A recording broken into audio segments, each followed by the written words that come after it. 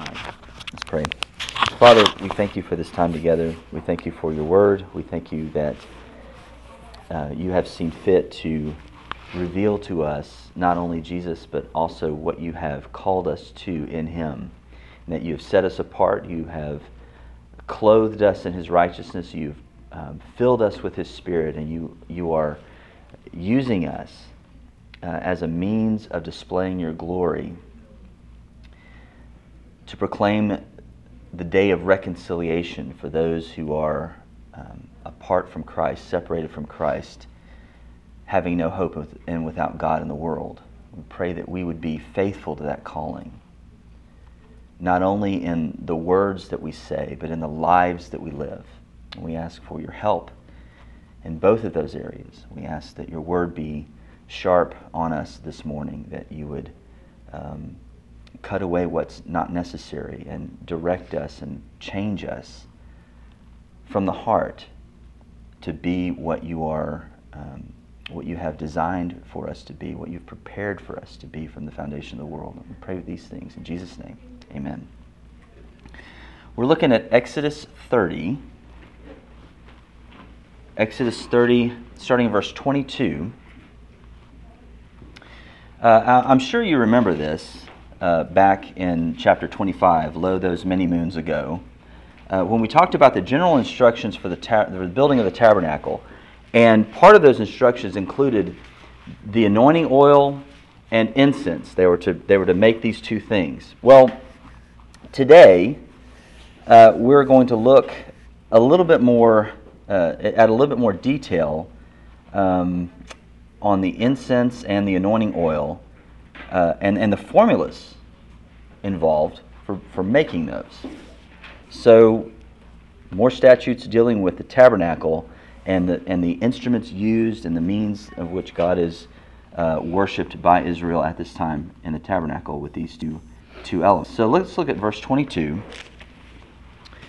in chapter 30. The Lord said to Moses, "Take the finest spices of liquid myrrh, 500 shekels, of sweet-smelling cinnamon, half as much, that is 250, and 250 of aromatic cane, and 500 of cassia, according to the shekel of the sanctuary, and a hin of olive oil.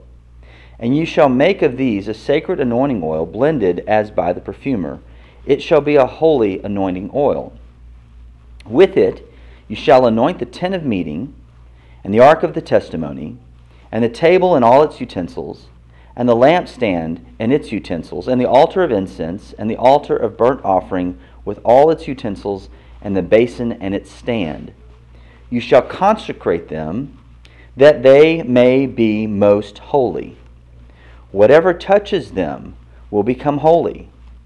You shall anoint Aaron and his sons, and consecrate them, that they may serve me as priests. And you shall say to the people of Israel, This shall be my holy anointing oil throughout your generations.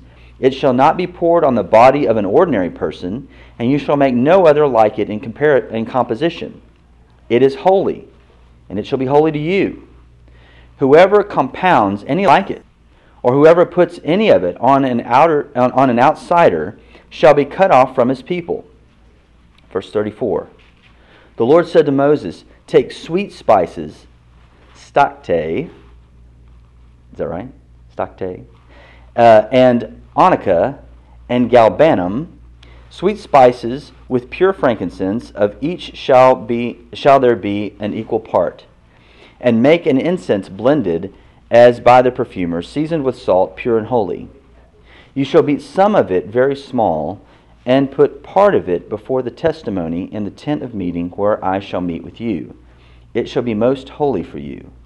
And the incense that you shall make according to its composition, you shall not make for yourselves. It shall be for you holy to the Lord. Whoever makes any like it to use as perfume shall be cut off from his people."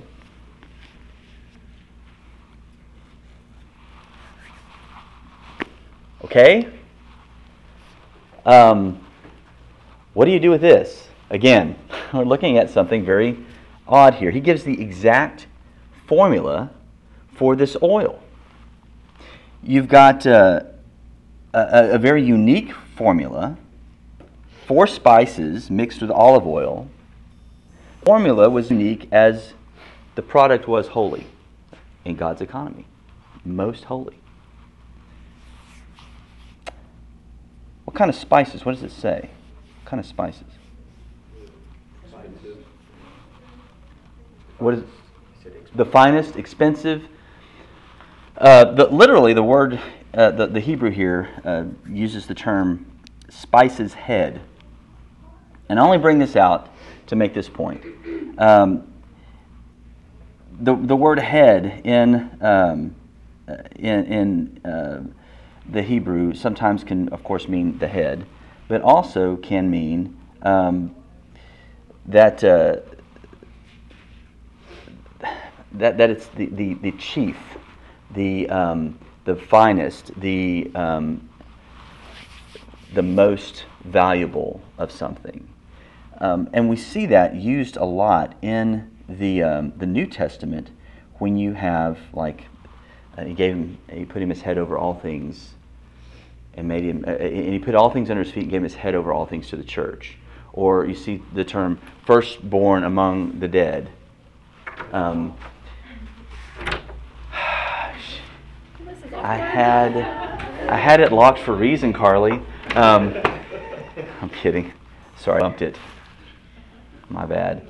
So you see that idea of head being chief, best, or first.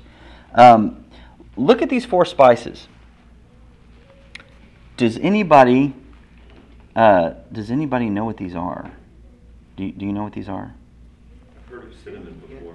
Cinnamon kind of used a lot at this time of year, especially. Potpourri is aromatic cane, right? Liquid myrrh. Let's look at that one first. It's the first one there. Some translate it a fine flowing myrrh. What is myrrh? Do you know what myrrh is? No, it's maybe Glue? Somebody said glue? I know,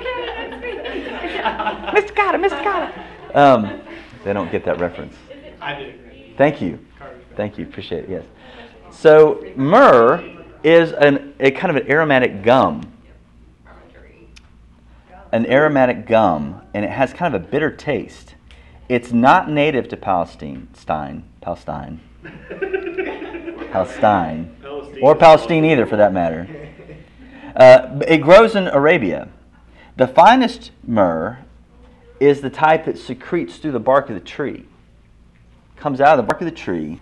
It's fine flowing or free flowing. It's a liquid myrrh, and that's the best stuff. And that's what he said. Put it in the oil. So it's expensive. You got to go get this stuff from Arabia. You've got to cultivate. It's expensive because I got to cultivate it. Get it off this bark, and make it into this gum. Next, cinnamon is the word that's used here. It's also expensive, not native to Palestine. It's the inner bark of a particular type of evergreen tree, also Arabian. It's not white pine. It's not southern pine. This is a specific tree, specific stuff, very rare, very expensive. The other 2 things, the words that are translated, at least in the ESV, are aromatic cane and cassia. We don't know what these are. I mean, the cane may be some type of aromatic reed. It's mentioned in Jeremiah 6:20. The translation cassia here is a guess, and I don't know why they chose that word. I don't know what that is in any other context, but anyway, that's the word that's used. It also appears in Ezekiel 27:19. We just know that it was a fragrant plant. That's all we know. So a lot of these ingredients that you're going to see today, we don't know what they are. We have kind of an idea, just kind of the root of the word, how it works, but we don't have a one-to-one relationship with language here. But what's important is that they were chosen at God's will to make a unique oil. He's the one that designed the formula for the oil, right? It's His description, His commandment, His specific requirement that this oil be used in the tabernacle and nothing else. Why anoint a thing? What's the point of that? Even the smell is supposed to be most holy. Okay? So you're marking it as holy, whatever you touch. You're marking it as holy. What does that mean? Set apart Set apart for what? for God's use. For God's use and service. An act of anointing an object or a person occurs in the Old Testament primarily to signify dedication for service and the beginning of something. You see kings anointed with oil to begin their reign. You see, here today, we see all the tabernacle and all the utensils and all the furniture anointed for service, inauguration of service. They're set apart. They're no longer common. They're no longer common. David was shepherd boy. He's anointed king. He's no longer common. He's now king, right? Because of that anointing, he's no longer common. He's set apart.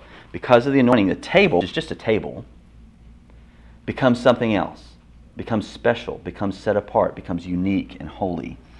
The tabernacle and its objects are anointed to show that they are set apart. They are no longer common and not to be used in ordinary ways. From this point forward, they are to be used only in reference to God. I don't use the table of showbread to throw a party on. I don't use the Ark of the Covenant to, as a centerpiece instead of a fireplace. It's only for service to God. The anointing of the oil signifies that event. It's set apart, no longer common. All right. So verse 29. This is the second time we've seen this. Does 29 indicate that there's some kind of contagious holiness thing going on here? It's like, put your hands on the TV. Is this a contagious holiness thing? If you touch it, you become holy. Ask Uzzah. He touched it and was found to be not holy, and it killed him. But that's what this seems to say. It does, doesn't it? We've talked about this before. Go ahead. Oh, well, I don't know. It reminds me of when Jesus was walking down the street and the woman with the issue of blood touched him. Mm-hmm. She would have made a normal priest unclean because anyone with an issue of blood Right. would make someone else unclean. Right. But in the case of Jesus, who was the anointed one, Right. whoever touched him was made clean rather than him being made unclean by them. And in sticking with his unique nature, that's not what's going on here. Okay. He's unique. And I'm glad you brought that distinction out, because it's not, this is where there's a difference in the anointing. No, that's good. I'm not chastising. That's good. But it's a distinction. Christ, that happens, not with the table, not with the altar, not with any of that stuff. What it means here, this is a command that not only those, that only those who have been set apart, the priests and the Levites, only those who have been set apart may touch the holy objects. They're set apart for service with these things. This is not for the ordinary person to touch, except in those situations like with the horns of the altar when people are looking for asylum. Those are agreed to or commanded allowances for them to touch it. Who else is it? Well, not only is the furniture in the tabernacle anointed, the priests are anointed, yes? Aaron and his sons are anointed with this specific oil. Notice the contrast of Aaron and his sons to the people of Israel in the next verse. There's a distinction made between the priests, Aaron and his sons, and the people of Israel. There's a distinction between those who are set apart and the rest of the nation. All right. Notice this issue here. You're not to even make a compound that is similar to this oil. No knockoffs here. Well, I'll get into trademark issues later, but the point is that the anointing oil is not to be duplicated and marketed with the latest desert fashion, Because that makes it common. It makes it common. That's exactly right. And so much was the temptation. You could own, I remember in Luther, you could have one, there were enough the tooth of the Apostle Thomas or whatever. He starts talking about all these things, making this stuff just readily available. It's common. It becomes a huckster thing. I've got the exact same formula they use in the temple. You can use it in your, anoint your whatever. You have this very clear command that things that are even similar to this are not to be tolerated. Even the anointing oil itself is set apart. Even the anointing oil is set apart. Yes, it's a unique formula. It's a unique composition, and even something that's, a little bit off. And I guess the rabbis spent centuries debating how off can you be, But the intent is this is to be unique. This is to be totally separate. The oil is holy and is only to be put on the priest. The oil belongs to God, and He bestows it on whom He will. He bestows that oil on whom He will. What happens if they do the knockoff? What happens if they put it on somebody who's common? What's the penalty? Cut off from their people, from His people, it says. What does that mean? Yeah. Permanently. You're out of the camp. You're excommunicated from the camp. There is national discipline upon the person to put them out for being this knockoff artist. Could be banished as well. Is that what you're... I'm not seeing how... Okay. Look at verse 34. Let's go back to something relevant. 34. Again, the ingredients here are uncertain. I don't know why they use some of these words in the English translation other than just to embarrass Sunday school teachers on Sunday morning because they can't pronounce this stuff. I don't know what... Nobody knows what this stuff is. Stocte, I think that's how you say it. Stocte, might be some kind of myrrh again. Onika might be some part of a mollusk that emits, some type of pungent odor. And gallibanum, that's just completely out of the air. I mean, nobody knows what that is. It was the word that was used by the Greek Old Testament, the Septuagint, and nobody knows what it is. They just keep using that word. Nobody knows what it is. I guess that pretty much cinches the fact that we'll never repeat this formula, which is what God wanted. Make sure that charismatics don't... Well, there is. I know that they have some.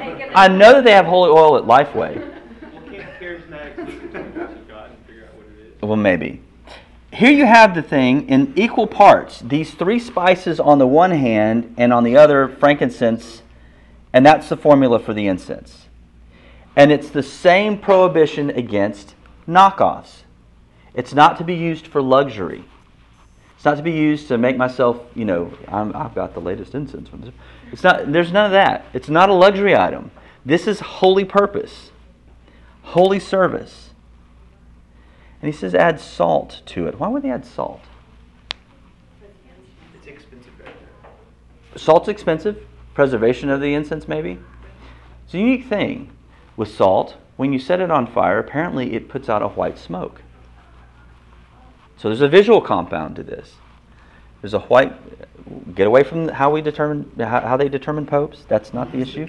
It's the incense in the temple for God's service, not man's purposes of power, control, and aberrant authority. Okay, so you have salt added to give forth a white smoke when burned. It's also added to the sacrifices, and it seems like that has the same effect, this white smoke on the sacrifices. The point here, again, is that the ingredients are chosen by God for His purpose. He determines how it's made. He determines how it's used. It's His purpose. All right. What do you do with this as a Christian post-tabernacle, post-temple, post-cross in the U.S. where we don't have a Jerusalem anyway? We can't even wail at a wall. What do you do with this?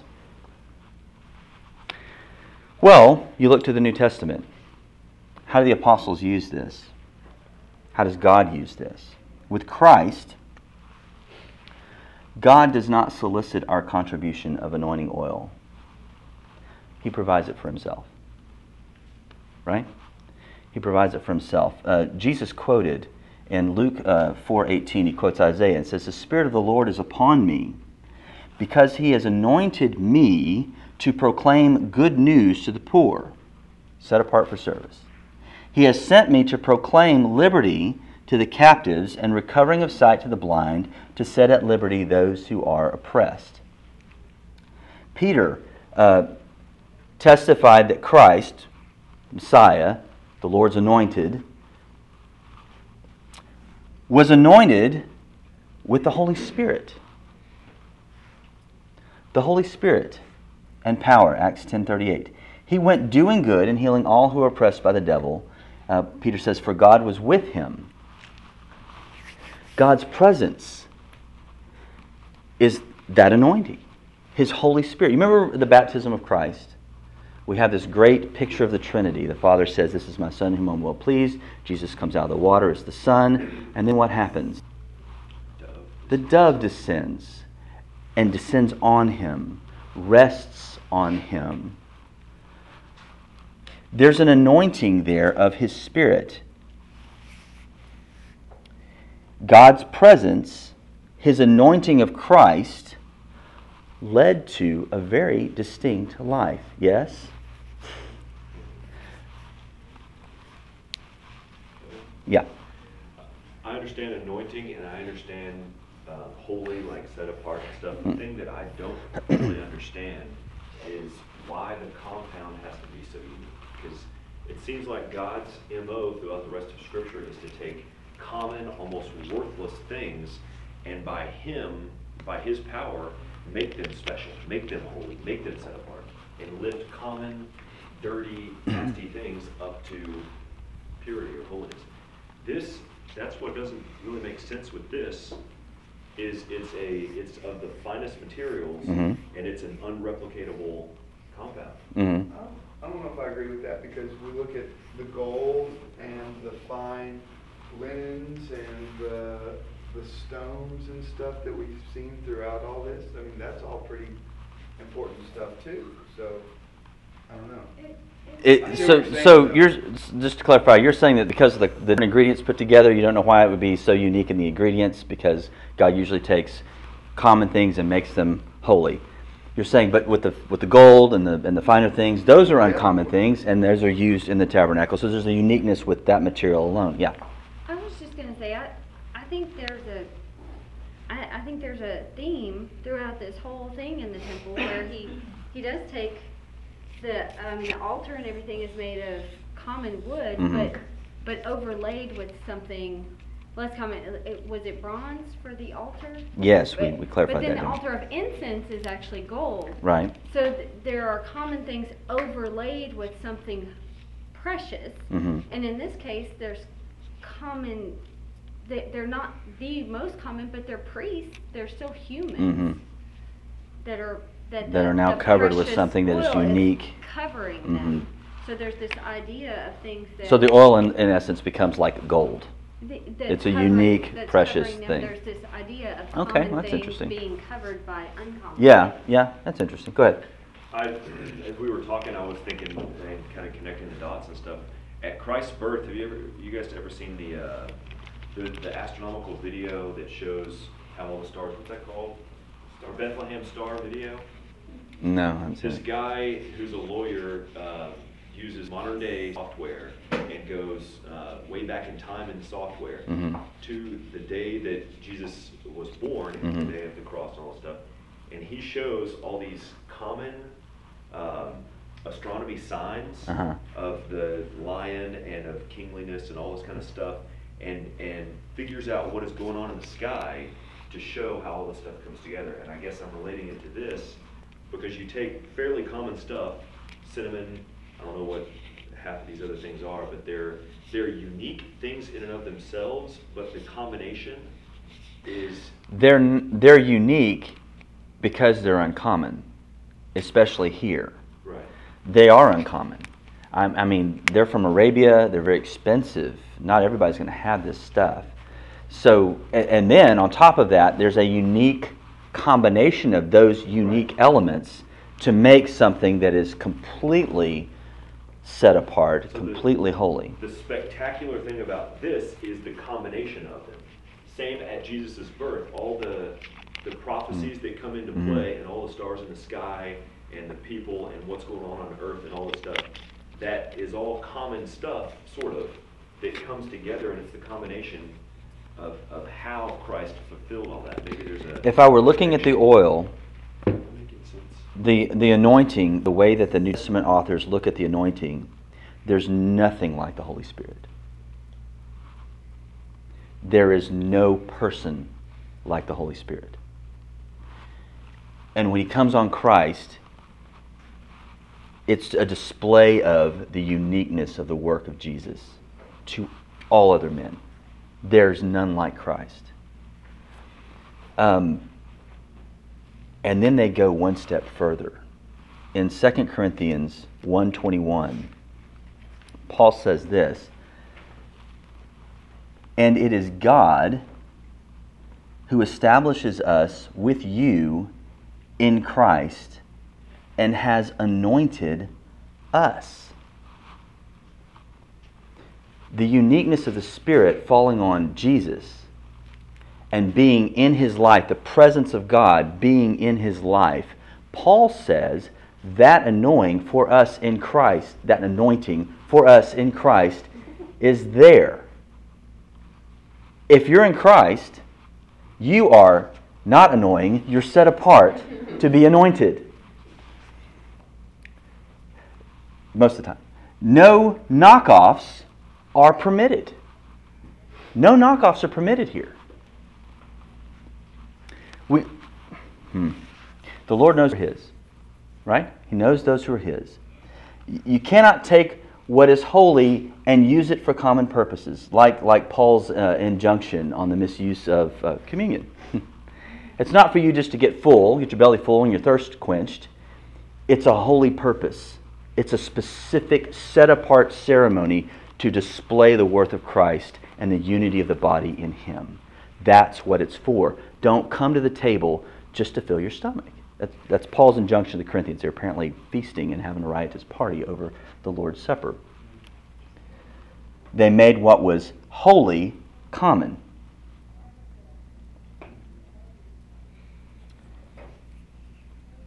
First John 2:20, "But you have been anointed by the Holy One, and you all have knowledge."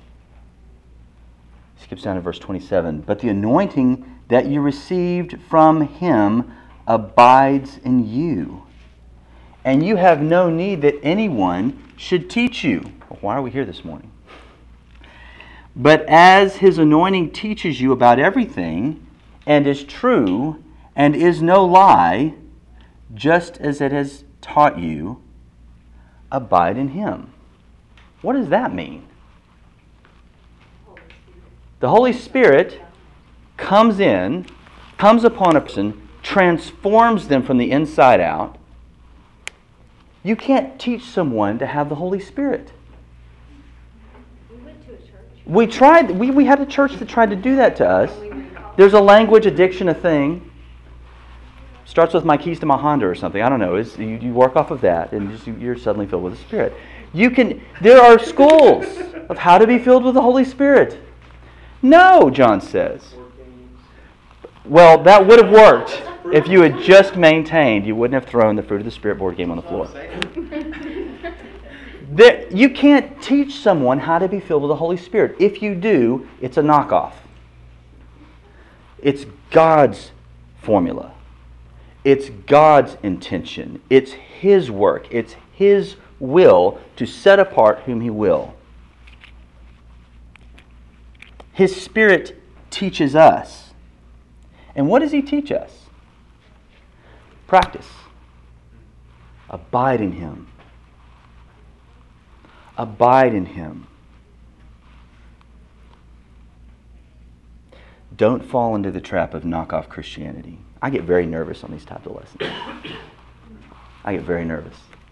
Because it's real easy to just the jargon just comes. We listen to all the right preachers. We know the lingo. We read the right books. We know the lingo. It just comes naturally.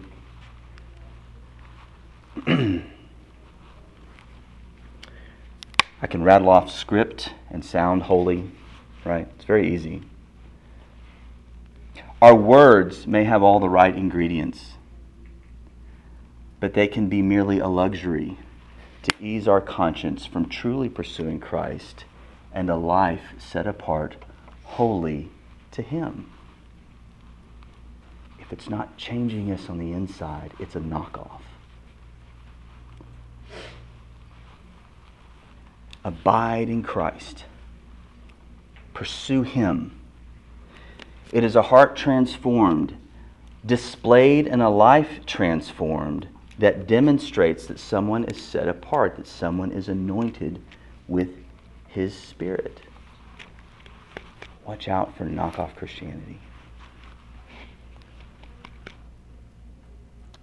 The kind of life that is transformed will have an effect on the world around you. I love this in 2 Corinthians. Paul says this.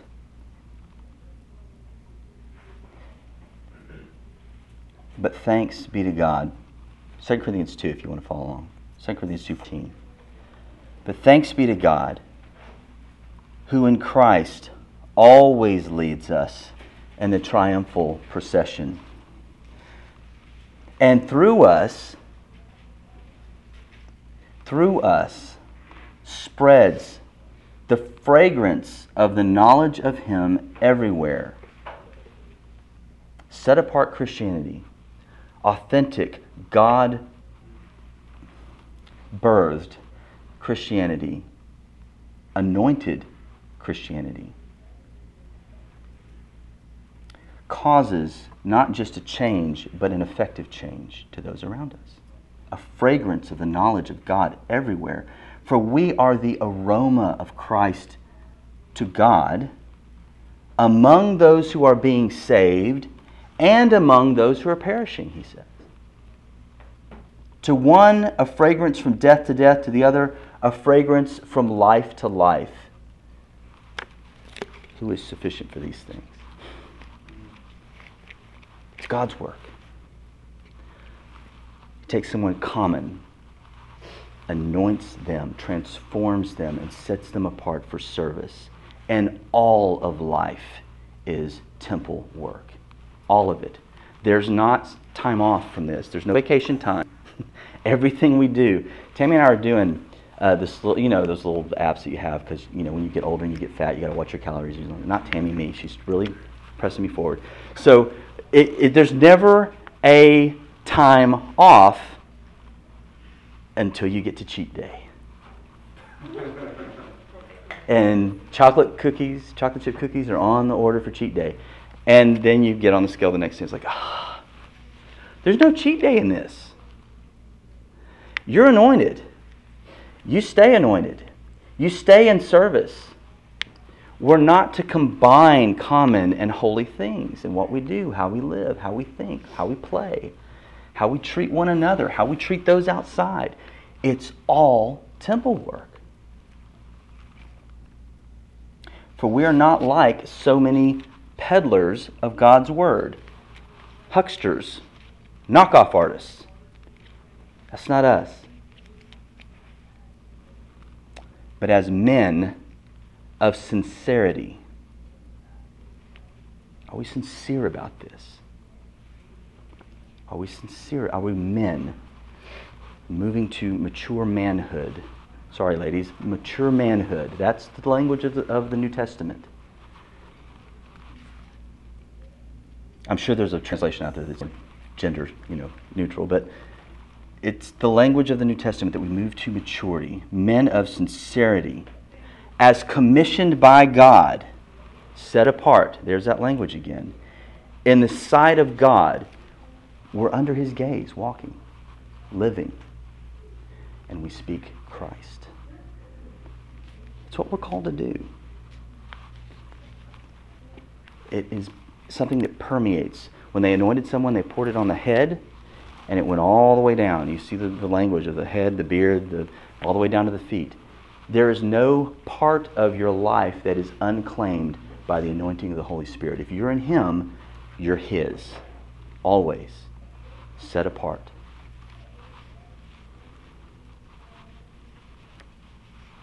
So where does that leave us when we fail?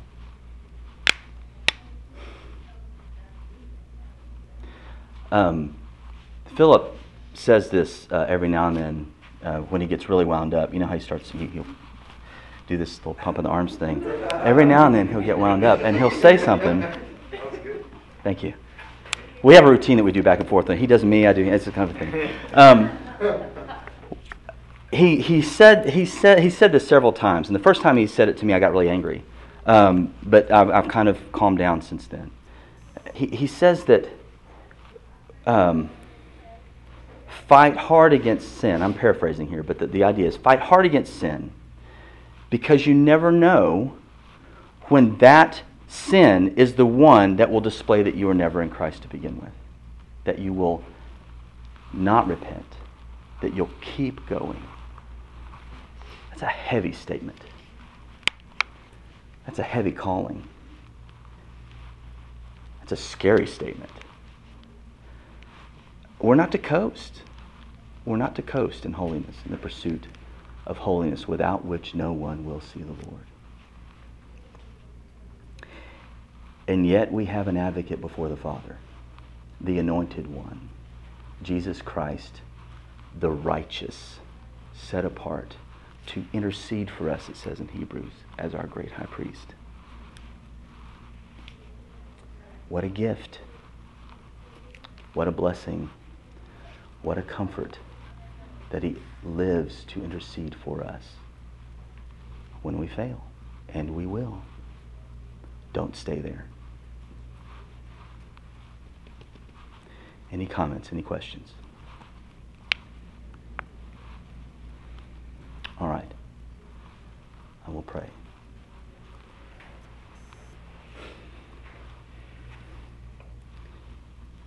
God, going through this again, I'm reminded of that passage. It is a fearful thing to fall into the hands of a holy God. And I know in my own heart, I don't stand in awe often enough, if ever, of your holiness. I don't feel the weight that I should of the junk in my own heart when I stand before you.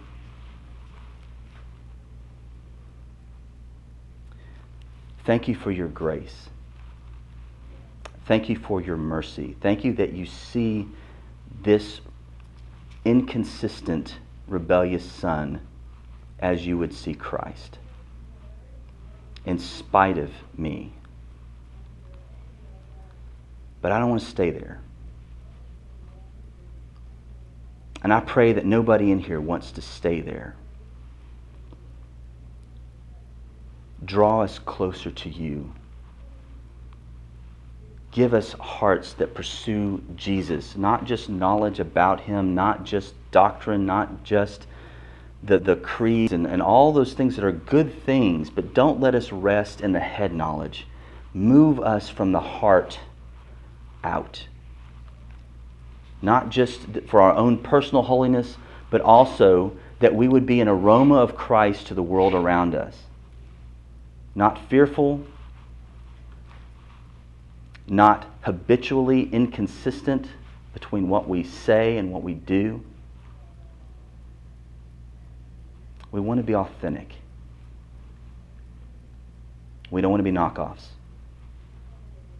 And that only comes by your power, through your Spirit, in faith in Christ.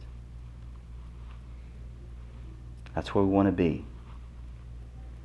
We pray that you make it so in Christ's name and for His sake. Amen.